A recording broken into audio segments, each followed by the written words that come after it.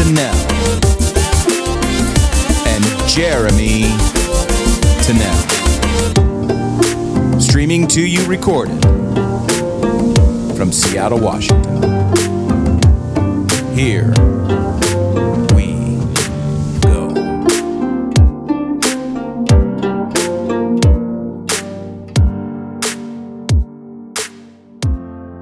Hello, everybody, and welcome to the Plowline podcast. Today, February 2nd. Yes. 3rd. Oh, 3rd. February 3rd, yeah. You know, it's Super Bowl Sunday. Right. We should know about that. I don't care. I really don't. It's like a national holiday in the United States, you know? I know. We'll figure out how to contextualize it in the conversation. Right. Right. This is Jerry Rosa Tennell, and we are here with David Jackson. David, what's up, man? Hey, how are you? I'm doing good. Don't mind our dog. We have her here too. So yeah, you'll probably hear her walking around. But she's going to hang out at his feet. Yeah. She's like, I'm over here. So, you know, one of the things, Jay, that I don't think that we've ever done when we, did any of our podcasts is to actually talk about what Plowline Podcast is all about. And so, can I start with that first? I'm just going to go ahead and absolutely read our profile on what we're looking at. And so, conflict changes the way we see each other, how we communicate with each other, and how we organize around each other. It is a powerful rallying point for transformation. The purpose of this podcast is to not resolve conflict, but to work with others in transforming conflict into tools for changing our views, relationships, and socio-political structure. And I think that's one of the things that you and I have been talking about a lot is engaging in this kind of dialogue that can be conflicting, can be triggering for some, but to not if it touches you in a place where you feel hurt by it, I don't think they should look outside of themselves and blame other people, but for individuals to ask themselves the question on why is this bothering me? And so I think a lot of our conversations that we've had in the past few podcasts was just that. And I thought I'd just kind of like bring that up first before we get into this next topic today, which is going to be very interesting. Yeah. I'm excited. Yeah. So one of the things that Jerry and I have been trying to explore is this concept of colonization. And European colonization is the current colonization structure we're in. And it has very specific motifs. It has very specific actions associated with it in order to colonize another group, another people. It's also happened before, but our historical record, we can really dive in and analyze where we're at as a nation, because it still deeply affects us. We are approximately 150 years on from emancipation, but we are, I think you were just saying, we are 400 years from the first ship that landed in Jamestown with slaves. Would you talk a little bit about that? Yeah, David, can you introduce yourself and all that other good stuff so our listeners know exactly who you are? Good idea. Sure. I'm David Jackson. I am a thinker, a scholar, a business person, originally hailing from Houston, Texas. Had the privilege of studying at Howard University and spent about a full 10 years in DC. And so, interesting side note about the way I experience my identity is by looking at the cities in which I've lived. I lived in DC, Chicago, Boston, New York, and have traveled globally. And then now I've spent the last 13 years approximately here in Seattle. And the way in which we would celebrate and embrace Blackness, if you will, if that's how we're describing it today, is markedly different on the East Coast and in the South than we do here. And so it's a very interesting existence to have seen yourself through both local and national and globalized, actually be in Seattle. But professionally, I am a corporate leader, a human resource executive. I've finished my doctorate in June. Hold an MBA as well. Congratulations. Thank you. That is an enormous amount of work. Yes, and soon, Jerry, you're going to join the 1%, right? Yes, a different 1%. A different 1%. This 1% pays a lot of money. That's true. That's true. This one does. But also, really excited about both teaching at Seattle University, as well as really beginning to do some additional research and writing around really this broader concept of not so much dismantling whiteness or advancing otherness, but in a really more fundamental way of what does it mean to construct the society in which we wish to live from now going forward. And what is that work and how do we do it? And it's some very tough work. It's a lot of conversations, it's a lot of reflection, it's a lot of accountability, but also, to me, it is giving yourself license to do what we tell ourselves in a number of different ways. When we're trying to lose weight, when we're trying to get into a new relationship, when we're trying to do anything that is a market departure from what we're doing now, which is, how do you stop the patterns? How do you create the new behaviors? How do you create the new levels of understanding that are necessary to achieve the thing, to achieve the state, to achieve the goal that you want? So if you're trying to lose weight, you can't, stock your house with a bunch of ding dongs and cookies and go out. Now, you can do that. The reality is one of two things will happen. Either you will not lose weight, or you will continue to tell yourself that you're on a diet when reality belies the fact. Yes. And so, but the reality is you're not going to achieve it. So how do we do this work, particularly when we're talking about evolving and building a society that is egalitarian and fair and balanced and just? So it's awesome. A little bit about me. That's great. That's exactly the kind of stuff we dig into. Yes. Okay. Exactly. Well, let's start with what you were talking about before. The acknowledgement that of 400 years of the slave trade, and I think you said that Congress just. Can you go into that? Can you elaborate? Yeah. I was looking a few things up, and I don't remember the specific House resolution, but the House passed resolution, an act that recognizes 2019 as the 400th year point in which the first slave ship was noted to have arrived in Jamestown. Yeah. And when you think about that cumulative history of 400 years, it places into context, I think, the contemporary conversations that we're having around, diversity, inclusion, race, and equity. My friends have often laughed, as I've said. I find it interesting that the first letters of these terms of art that we use for our framework of diversity, inclusion, race, and equity actually spell the word dire. Yes.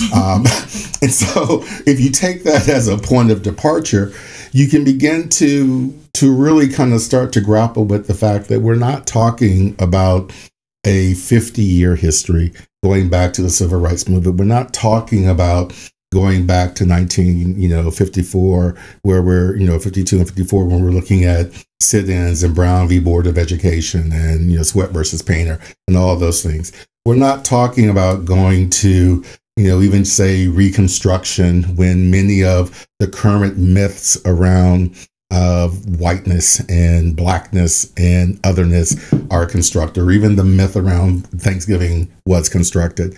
We're not talking about, 1776 when the nation, rose up and declared its independence. We're talking about going back to a point in time in which there were fundamental choices that were made, not by the people who are here today, but by people who had very different motives and very different expectations of what the world would look like that informed that.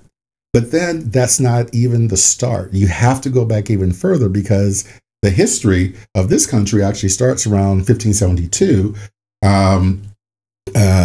with the first colonial ships coming here to discover. Mm-hmm. And so you have to go back to those earliest points of Roanoke. You have to go back to the founding of Jamestown, which is the second real effort that happened about 20 or so years later.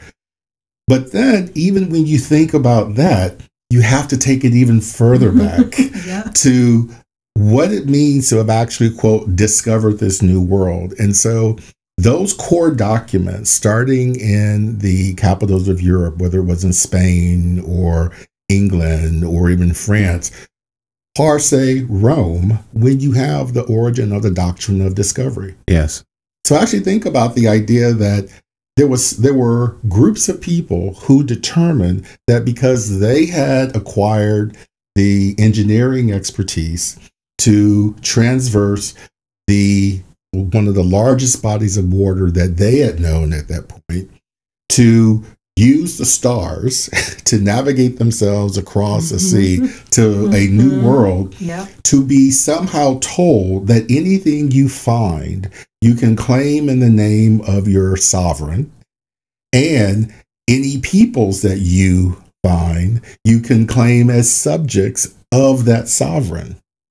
So I just want you to think that imagine as I came into your home today, if I operated with that doctrine of discovery, Jerry came outside and was like, "Hey, how you doing?" "Hey, I came in to pet the dog and we had a good time." And I said, "This is a lovely house. Thank you. You all did such a lovely job. Thank you. Now, would you mind making me some eggs? Would you mind going to clean up?" And I'm just going to go to the idea that somehow that would be acceptable or that would be permissible is foreign to us, given what we know about who we are today. Right. But that's what was happening. And that doctrine, that perspective that a sovereign could be empowered to grant the power of a explorer to subjugate people that they interacted with on the basis of a statement from another person, in this point, the Pope, it gave us that ability to create this doctrine. And so when we start talking about our root causes and this work, we have to be willing to go into our history. We have to be willing to excavate all of those assumptions, because to get to the point you're making about the hard conversations, the conflict, that is the root of conflict. That is how we're going to understand it. So if the idea of discovery is one of the root causes of what has brought us to this point, what is our reconciliation with that? How do we begin to say, you know what? Yeah, you could have gone and traveled the world and found something new, but that doesn't mean you discovered it. Right. You may have just caught up. But you didn't discover it. And so the work that we're talking about of coming together starts with what I believe is a return to critical thinking, which is the willingness to challenge fundamental assumptions and also the willingness to explore alternatives. We'll talk about some of this stuff a little bit later, but that's just where I sit with this. Right. Right. And I think that's the ability to step in between those times, those systems that's been created. I mean, I see that a lot, in regards to the intersections that we cross, and even how we are in relationship with our environment. I always share the story of when my mother, who's passed now, but when she came to Seattle for the first time, and I'm picking her up and we're walking through the garage at SeaTac, and she looks at me and she's like, "Whoa, Seattle, they waste a lot of energy." And I'm like, why, Mom? And she was like, "Why do they have the air conditioning on in the parking lot?" And at first I was like, she ain't that old, at that time. But I realized that she's never felt on her skin what it was like to be in 50-degree weather, except for when she's sitting in front of an air condition in Hawaii. And so that's the only relevance that she had in regards to being cold. And so if we just think about appearing at that moment, people would have thought that my mom was crazy if they didn't really know the history and the story. And so it's all about going deeper. Mm-hmm. And I think in that space is where we have a lot of the change. I think that's where we can be conflicted between what we know, what we think we know, what we should know. Mm-hmm. And to be able to have that dialogue, I feel, especially coming in from Hawaii, I feel that's the kind of aloha that we're talking about. Mm-hmm. I mean, aloha is love and compassion and empathy and grace and mercy. That's aloha. That's what aloha means.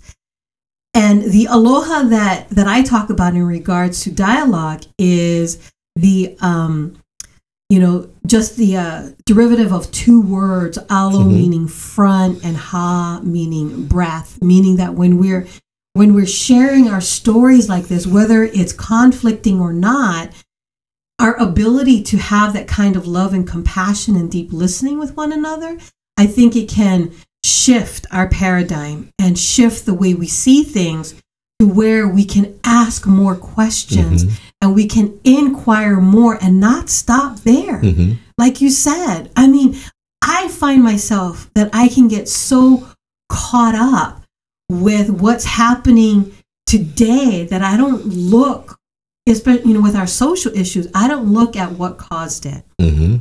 Sometimes I can find myself saying, yeah, if it wasn't for the white people doing this, I wouldn't be here. And then it's casting blame. Mm-hmm. The other thing that you and I have talked about, and I brought it up, and Jeremy and I have talked about, is being called white. That mm-hmm. if you and I, African American and Pacific Islander, if we see ourselves as people of color, mm-hmm. and then we see Jeremy as a white person, we are still perpetuating that us and them mm-hmm. by saying people of color and white. Mm-hmm. And I know, David, I know that there are going to be people out there that are going to be like, we struggle with internalized racism.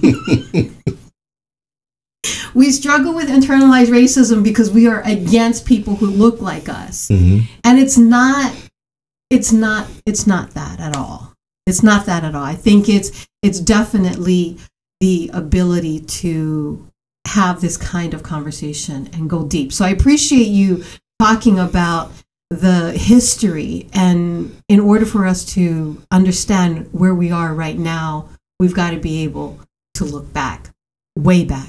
Well, and the reason I have kind of arrived at this point is that I've come to understand that the conversation, the challenge that we have in this work around creating the world in which we would like to live in, we've always centered this conversation around otherness and mm-hmm. other than white. Mm. Right.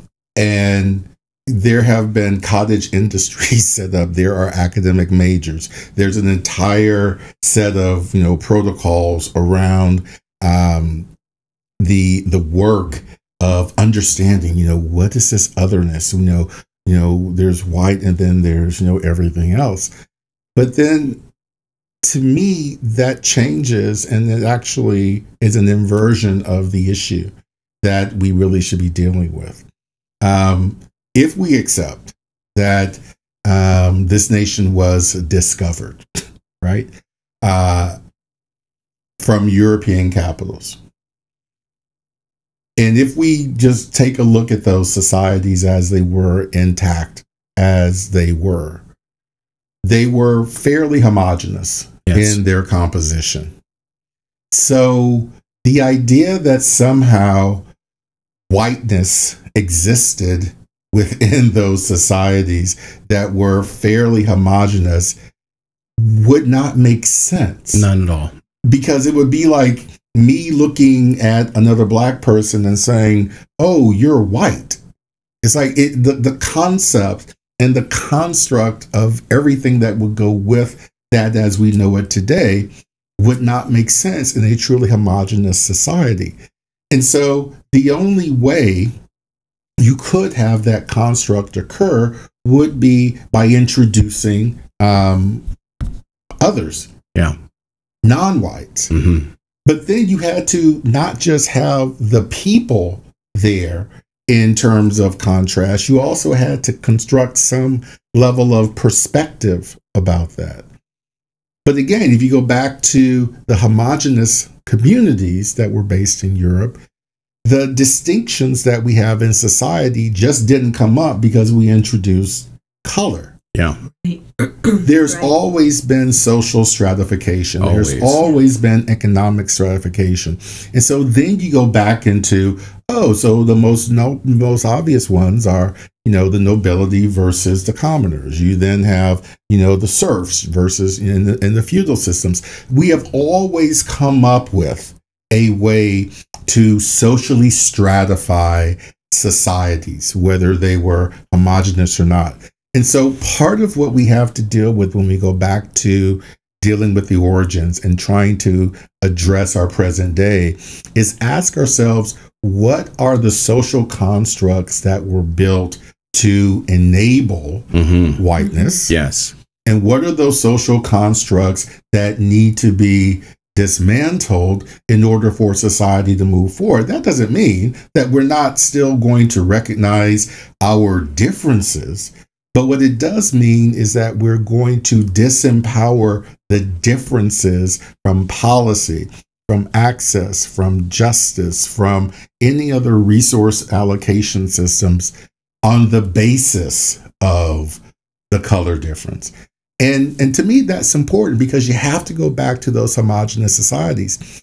And that's where some of the original hurt occurs. Yes. If you think about it, why are Americans so enamored with British accents? Mm-hmm. Why do we, consistently look? And it's because at some level there was this forced removal, and we don't. And I think if you really want to understand in a way what's happening in the U.S., you have to understand what's happening within white communities and what has historically been happening in white communities and why this present moment is so frightening. Those communities in the 15 and 1600s, and really starting with the 1400s, began looking at economic differences. And the people who were those first, quote, settlers of the New World, those were the folks who were viewed as disposable. Those are people who were viewed as not having the proper breeding, the proper stock. And so Europe and many of those capitals sought to dispose of those people. Mm-hmm. They sought to, remove, the poor, the urchin, the drunkard, the loose women. They sought to cleanse themselves of all of these issues. And because they had discovered this new world, they actually needed people to go and, essentially clean it up and get it ready so the nobility could come over. So those people were exported. Those people were disposed of. And that forced separation is what occurred. This is why that 400-year point becomes important. That forced separation occurred 150 years prior to the arrival of the first ships in Jamestown. Yeah. The arrival of the first slave ships in Jamestown was controversial, not because there were Africans that were kidnapped and sent through, a nightmare crossing of a Middle Passage. It was controversial because it was a question of how do you introduce free labor into a constructed society of people who are already viewed as not being willing to work, willing to commit.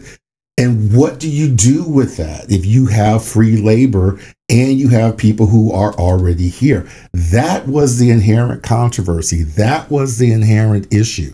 And so you have to be willing to go into that particular conversation to understand, oh, okay, this was not just about let's go find some First Nations people to subjugate, or let's go find some Africans to subjugate and bring them here. This was about actually finding a labor source and then having that labor source to the side at that point. Poor whites who were disposed of, and how do you actually integrate those into this one society? Yeah. And so when you actually understand that, and that was a question that was plaguing the nobility at that time, today, that's a very similar question that we're dealing with today. Mm-hmm. How do you admit in an immigration system or in our country, folks from Latin America who are, coming out of countries that are wrought with violence, who simply want asylum? How do you bring them into a country in which we still haven't dealt with the fact that we have white poverty? We can't even say the word white poverty with a straight face in this country.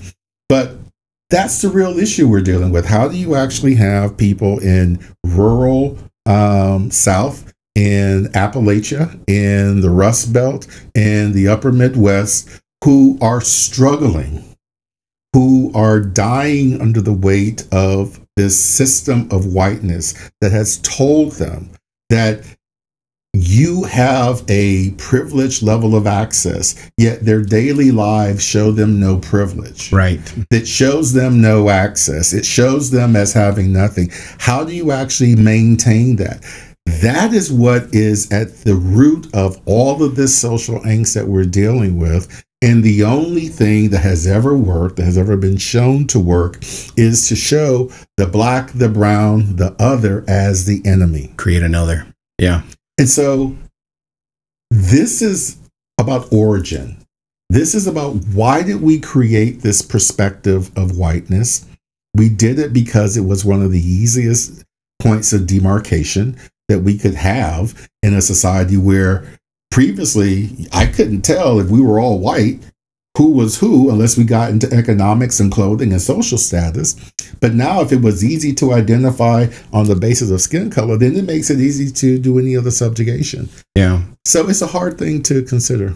One of the things that Jerry and I have been discussing yesterday, we were talking about it, was this concept that I have a tendency to want to go back to both history but also science as a means of having a dialogue on this subject, because it gives a logical, definitive methodology for conversing, for having this, and I have to acknowledge that it also removes the emotion out of it, and the subject of racism, the subject of of oppression, has a lot of emotion in it for those that have experienced racism and oppression, and from those that have benefited from it. Mm-hmm. Both of them are emotionally attached to it, and so I have to acknowledge that I'm very well aware that when I talk about these things in this manner, that it is removing the emotion,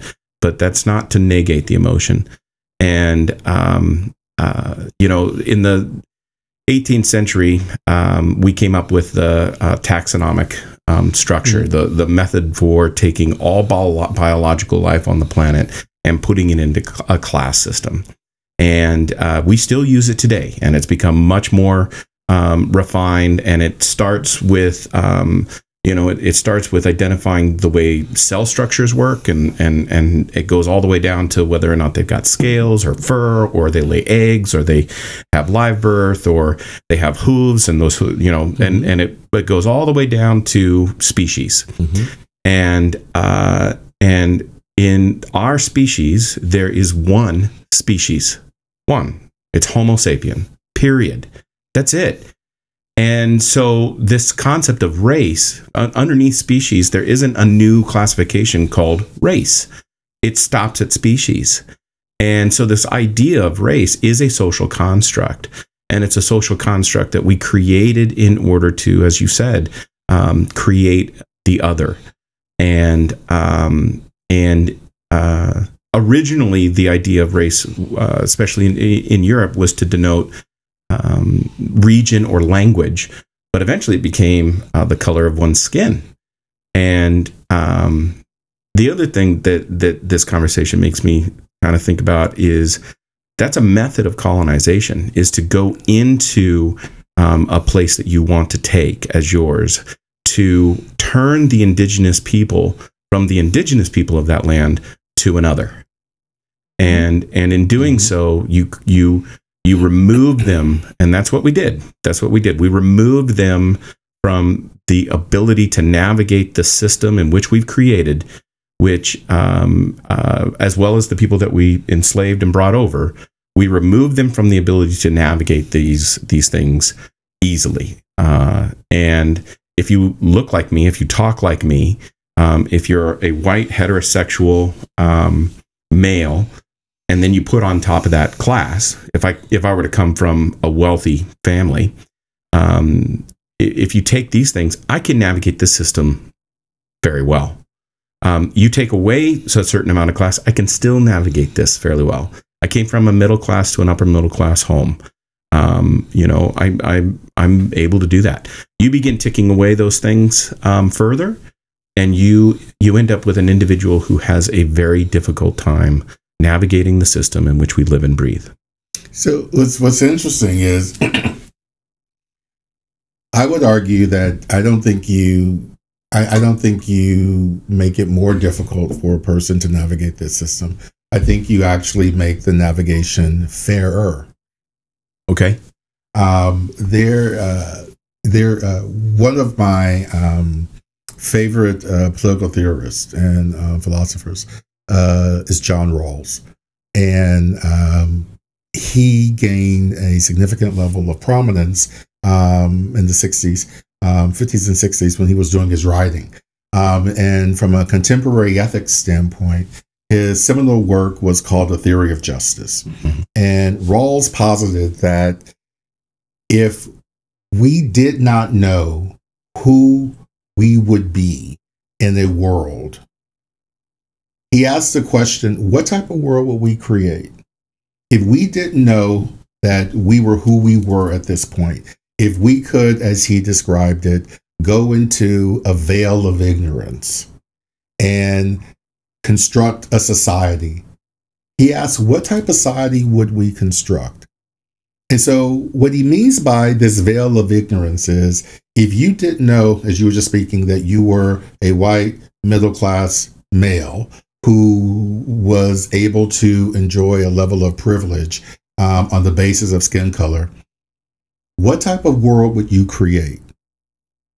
If you knew that the choices were the choices of the world, that you could be a black trans woman living in, LA, or that you could be a First Nations person living in rural Montana, or you could be an Aboriginal person living in the outback of Australia, or if you were going to be, an Asian child living somewhere, if you were going to be, an Antarctic woman, if you didn't know what type of outcome your life would hold, what type of society, if you were asked to participate in the construction of a fair and just world, what type of world would you create? And so Rawls actually framed this as entering into the veil of ignorance. What he said is, if you didn't know what station in life you would occupy, you likely would create a world in which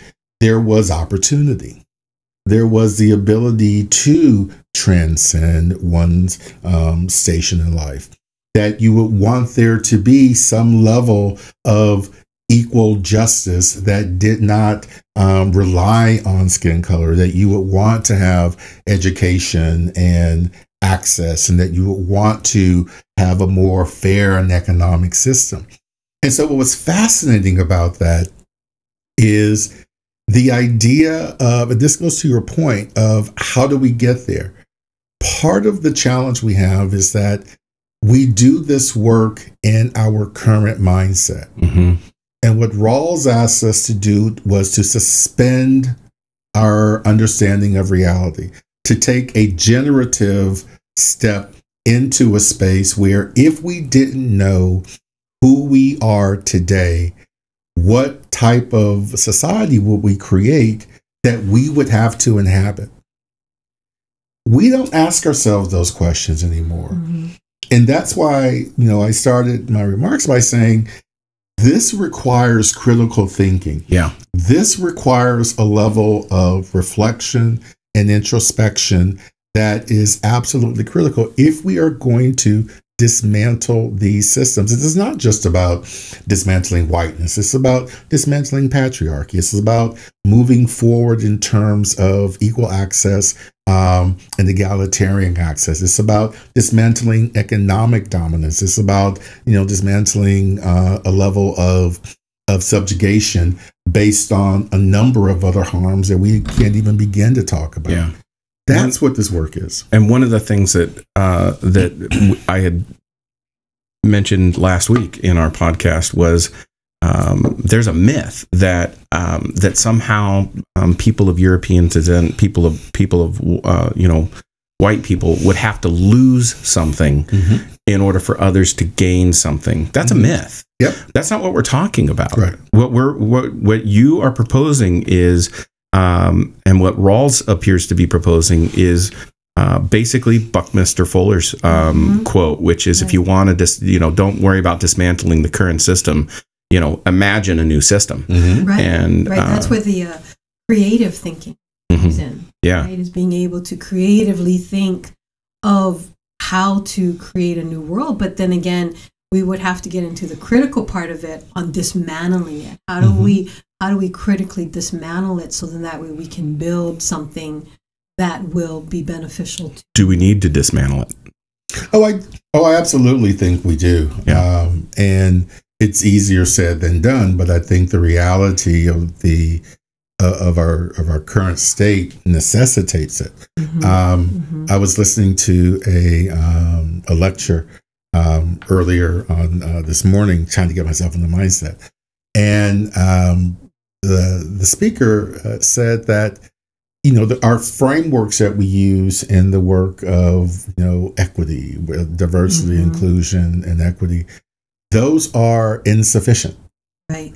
Because if we're talking about diversifying, that word simply means we're just trying to add something into this paradigm that we're not addressing. Yeah. If we're trying to, deal with inclusion, that means that we're trying to include a bit more into this paradigm that we're not addressing. So is it that we really want to diversify whiteness, which in on itself is kind of an oxymoron? Kind of crazy, yeah. Are we trying to include more into whiteness, which again, this is oxymoron? Or are we actually trying to transcend it? And it's not, to your point, it's not transcending it to the detriment of any group, right, or to the advantage of any group. It's simply to free us all. Right. I mean, I think one of the scariest things, and this is the thing and this is where, having lived in Seattle probably now for 13 years, I found myself becoming more and more impatient with kind of the motif of liberalism and progressive behavior here. Because in a very real way, it's self-indulgent. Oh, absolutely. And And and you can see it, when and again, I look at this past election and everyone was saying, oh, well, I can't see how people, voted for, this man and he's horrible. I'm like, yeah, I can understand that. But you also have to understand that 60 million people voted for him. Yep. So about 63 or 65 million voted for Clinton and about 60 million voted for Trump. And so at the end of the day, you may not like the choice. Right. Yep. But what you can't say is that 60 million people are wrong. Right. You cannot say that. 60 million people saw the world differently. That's right. And if we don't take the opportunity to understand what they were seeing, then we are as culpable for whatever happens than whoever was elected. Now, what were they seeing? They were seeing a world in which they legitimately can say that we don't hear ourselves reflected in society. Yeah.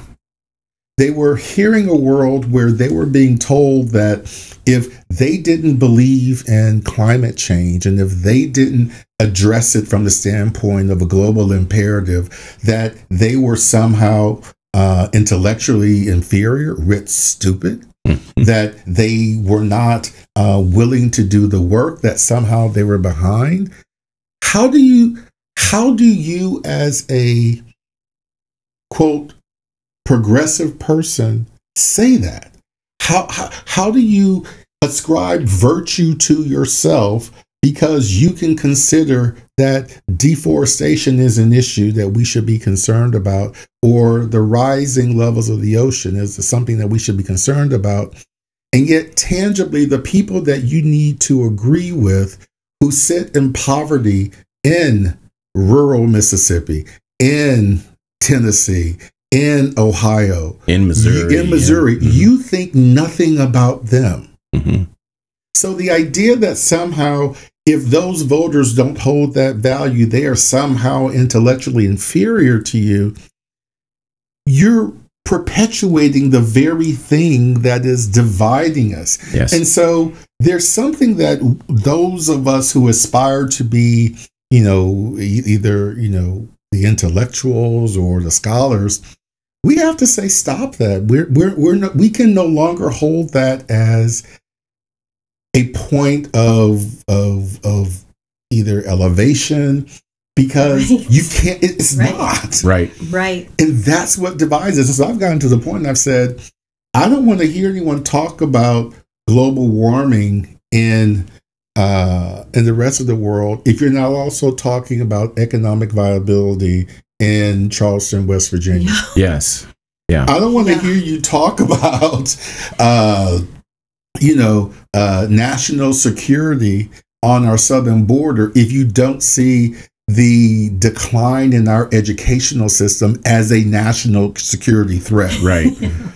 Because I can tell you, as an HR executive over the years, when I was working with an organization to actually open new plants, I didn't look at whether the border was secure. I looked at the quality of the education. We made decisions based on regionality. We made decisions based on, accent or a lot of other things. And we made different choices based on where we saw the available labor market. Mm-hmm. And so when you have companies that have the economic resources making those decisions in a country where we've now said, the local standards of education are what should suffice, in a competitive world where education is a national standard, where the entire nation stops at one time to take an exam and it determines whether you get into the school or whether you go to a trade or what have you, you can no longer sit back on your haunches and say, we are an exceptional nation. Yeah, right. You can't do that. And so you have to be willing to embrace this nation and its issues and our people holistically. And I don't think you do it by ascribing to a level of virtue simply because you think the idea is warranted, especially because it makes you feel better. Those 60 million people who did not see the outcome of that election the same way have valid points, we have to look at them, but we also have to add to that conversation. And we have to make sure that they understand that they are just as much as being subjugated. They're being just as used as pawns as the folks who are visibly different from them. Right. And that there's more that unites us than divides us, which is why actually King was moving in that direction. That's exactly right. About economic empowerment and bringing us together in that respect. And that's how you do it. But you have to stop. I think we in this space have to stop this virtuous of thinking that we hold virtue because we can consider these points. Right. Yeah. Right. And I think that I very much have been a part of that Seattle progressive mindset. And I remember very specifically sitting in a restaurant right before the election in downtown Puyallup with two coworkers at the time, and being kind of loud, and saying, there is no way this guy's going to win, because they were both going to vote for him, and me saying, look, I don't want to vote for her either, but there's no way this guy's going to win. And people turning around and looking at me, just shaking their heads like, you're an idiot. He's going to win. And I remember sitting in here watching TV, and the polls came in and he was elected. And the very first thought I went to was that conversation in that restaurant. And I thought, wow, I was wrong.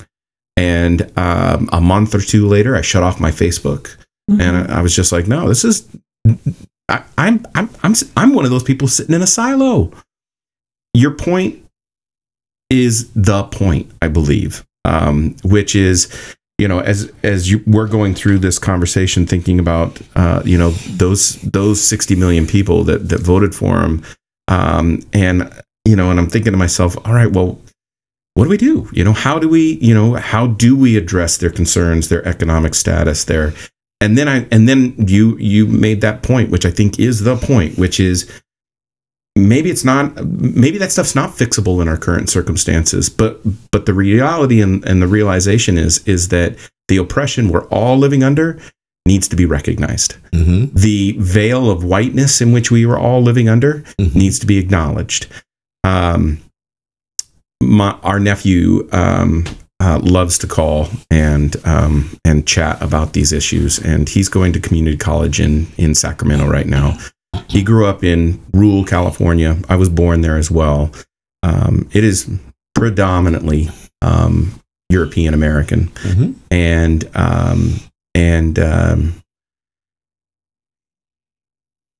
we are having these ongoing conversations about whiteness and about culture and about ethnicity and this concept. He's in a course right now where it's being discussed, and this concept where his fellow students are saying, when asked, what is your ethnicity? Well, it's white.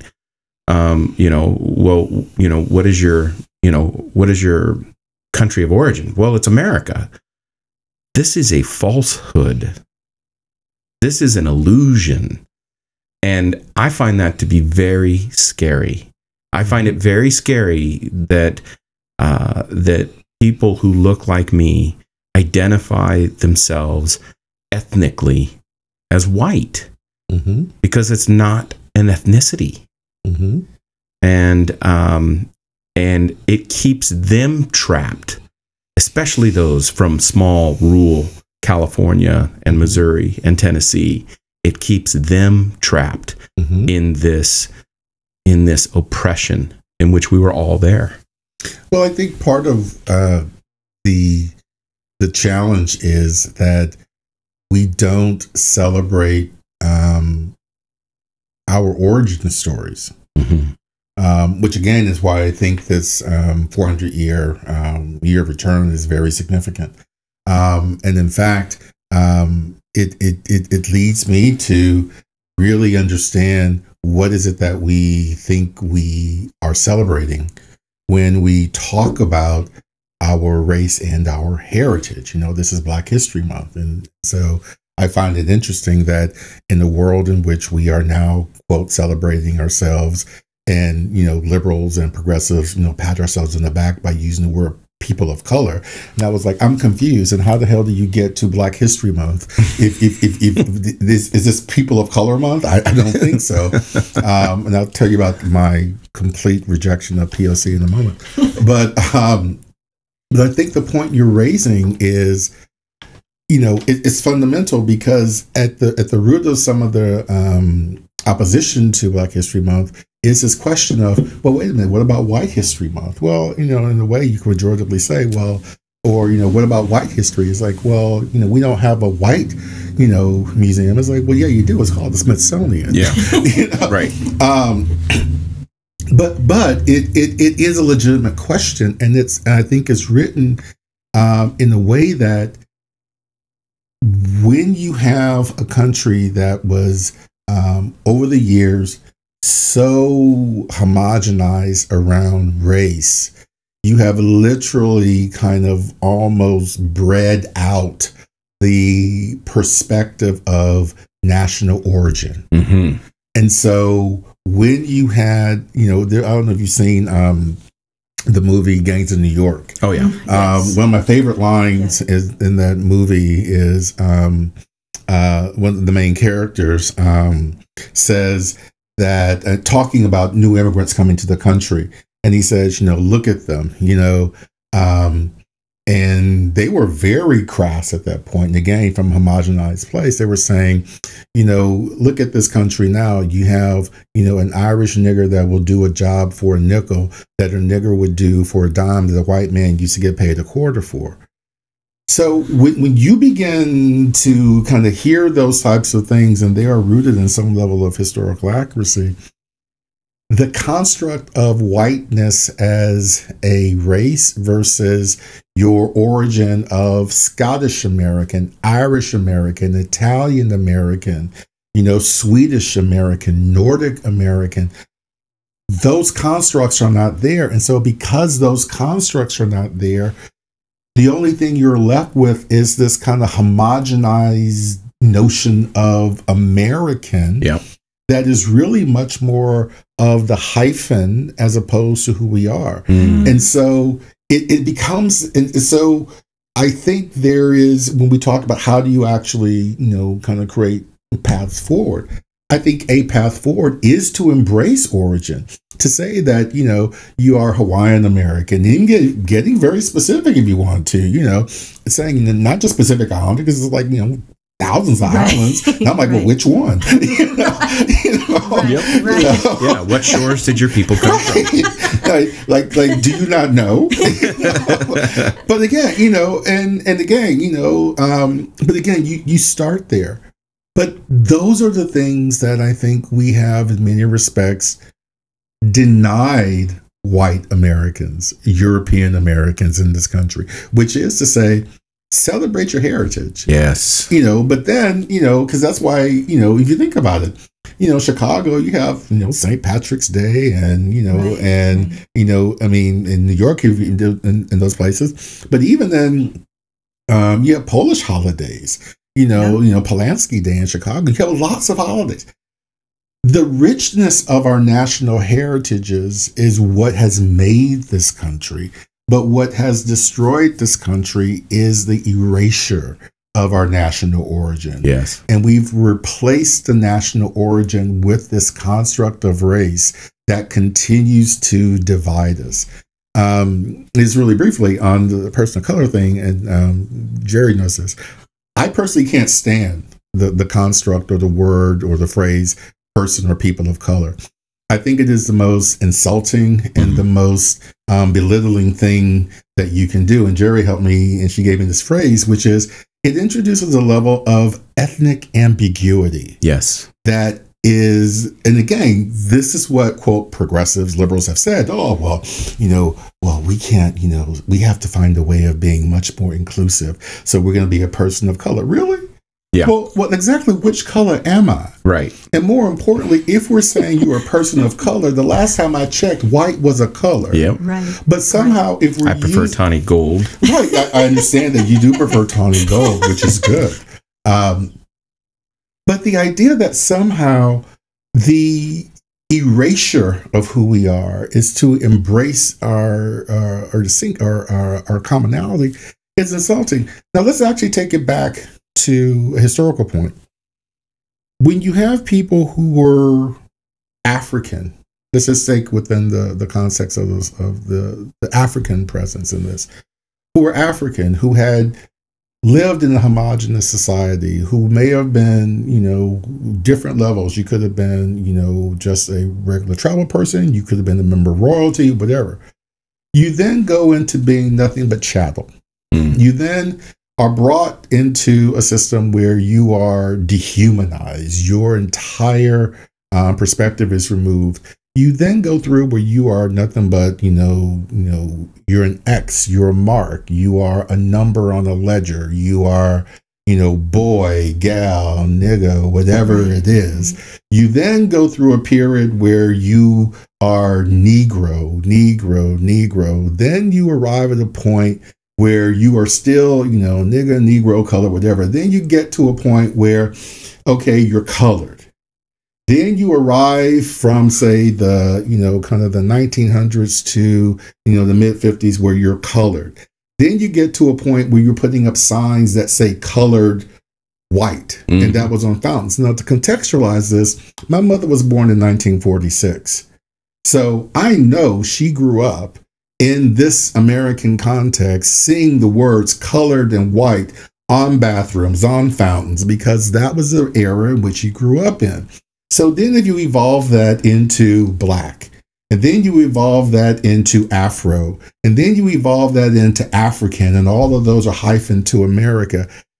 Tell me, how does progress show itself when in 2019, after that entire arc of history, you're now telling me that I should be happy with being ambiguous? Yeah.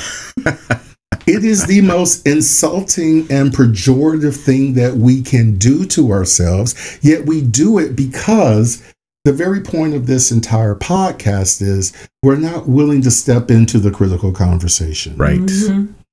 And so there's a lot of work to do. And so folks just know they don't use POC around me. Yeah. And yeah. So well said. And if you are a person of European descent, let's have a long conversation about you being white. Mm-hmm. We are reaching a conclusion point to this week's podcast. David, where can people find you? That's an interesting question. I am on LinkedIn, David Jackson. Friends of mine are on Facebook. I have founded my own consulting practice, Jack's Strategic Partners. It's www.jaxxsp.com, and feel free to reach out. Awesome. That is awesome. Thank you so much. I knew when I invited David that we were going to get in kind of deep, amazing conversation. Thank you so much. I gotta say, I am so honored and privileged that we walked into each other's lives. We were supposed to have an hour meeting, which ended up to be about 3 or 4 by the time we were done. Well, I mean, and I think that happened for a couple of reasons. One, just because you're an incredible person, and I like to think I'm an incredible person. So when you put the two of us together, you get magic. A lot of incredibleness. Right, you get magic. But also there was, I think, from the academic perspective, right. We clicked, people in common. But I think it was the work, and I was blown away by your research of Aloha.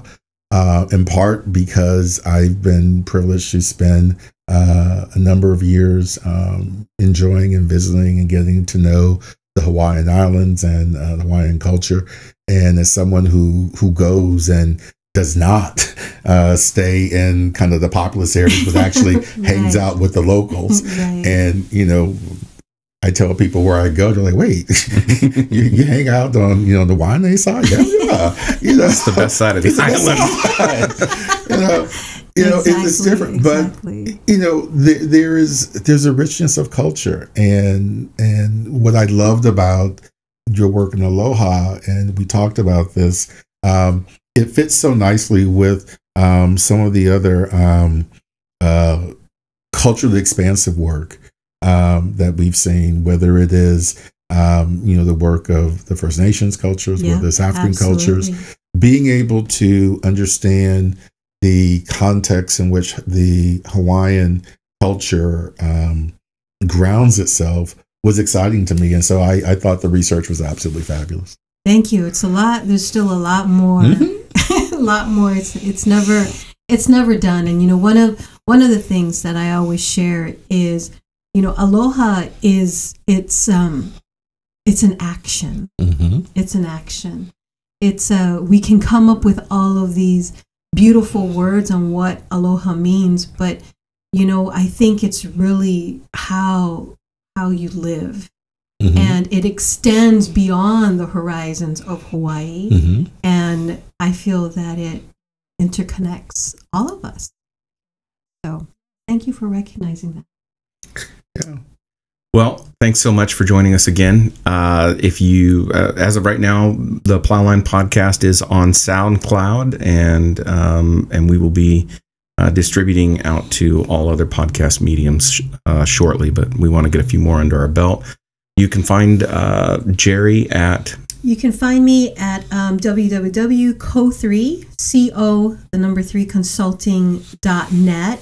I'm also on Instagram, Facebook, LinkedIn as well. And please, we do encourage listeners, if you have any questions or comments, concerns, whatever, just hit us up on Plowline, on the Plowline Facebook page, which is... it's facebook.com/Plowline. You can also reach us at plowline@gmail.com. Thank you again so much. And David, sincere pleasure having you here. Thank you. Thank you, guys. This was fun. Aloha. Aloha. Mahalo. Mahalo.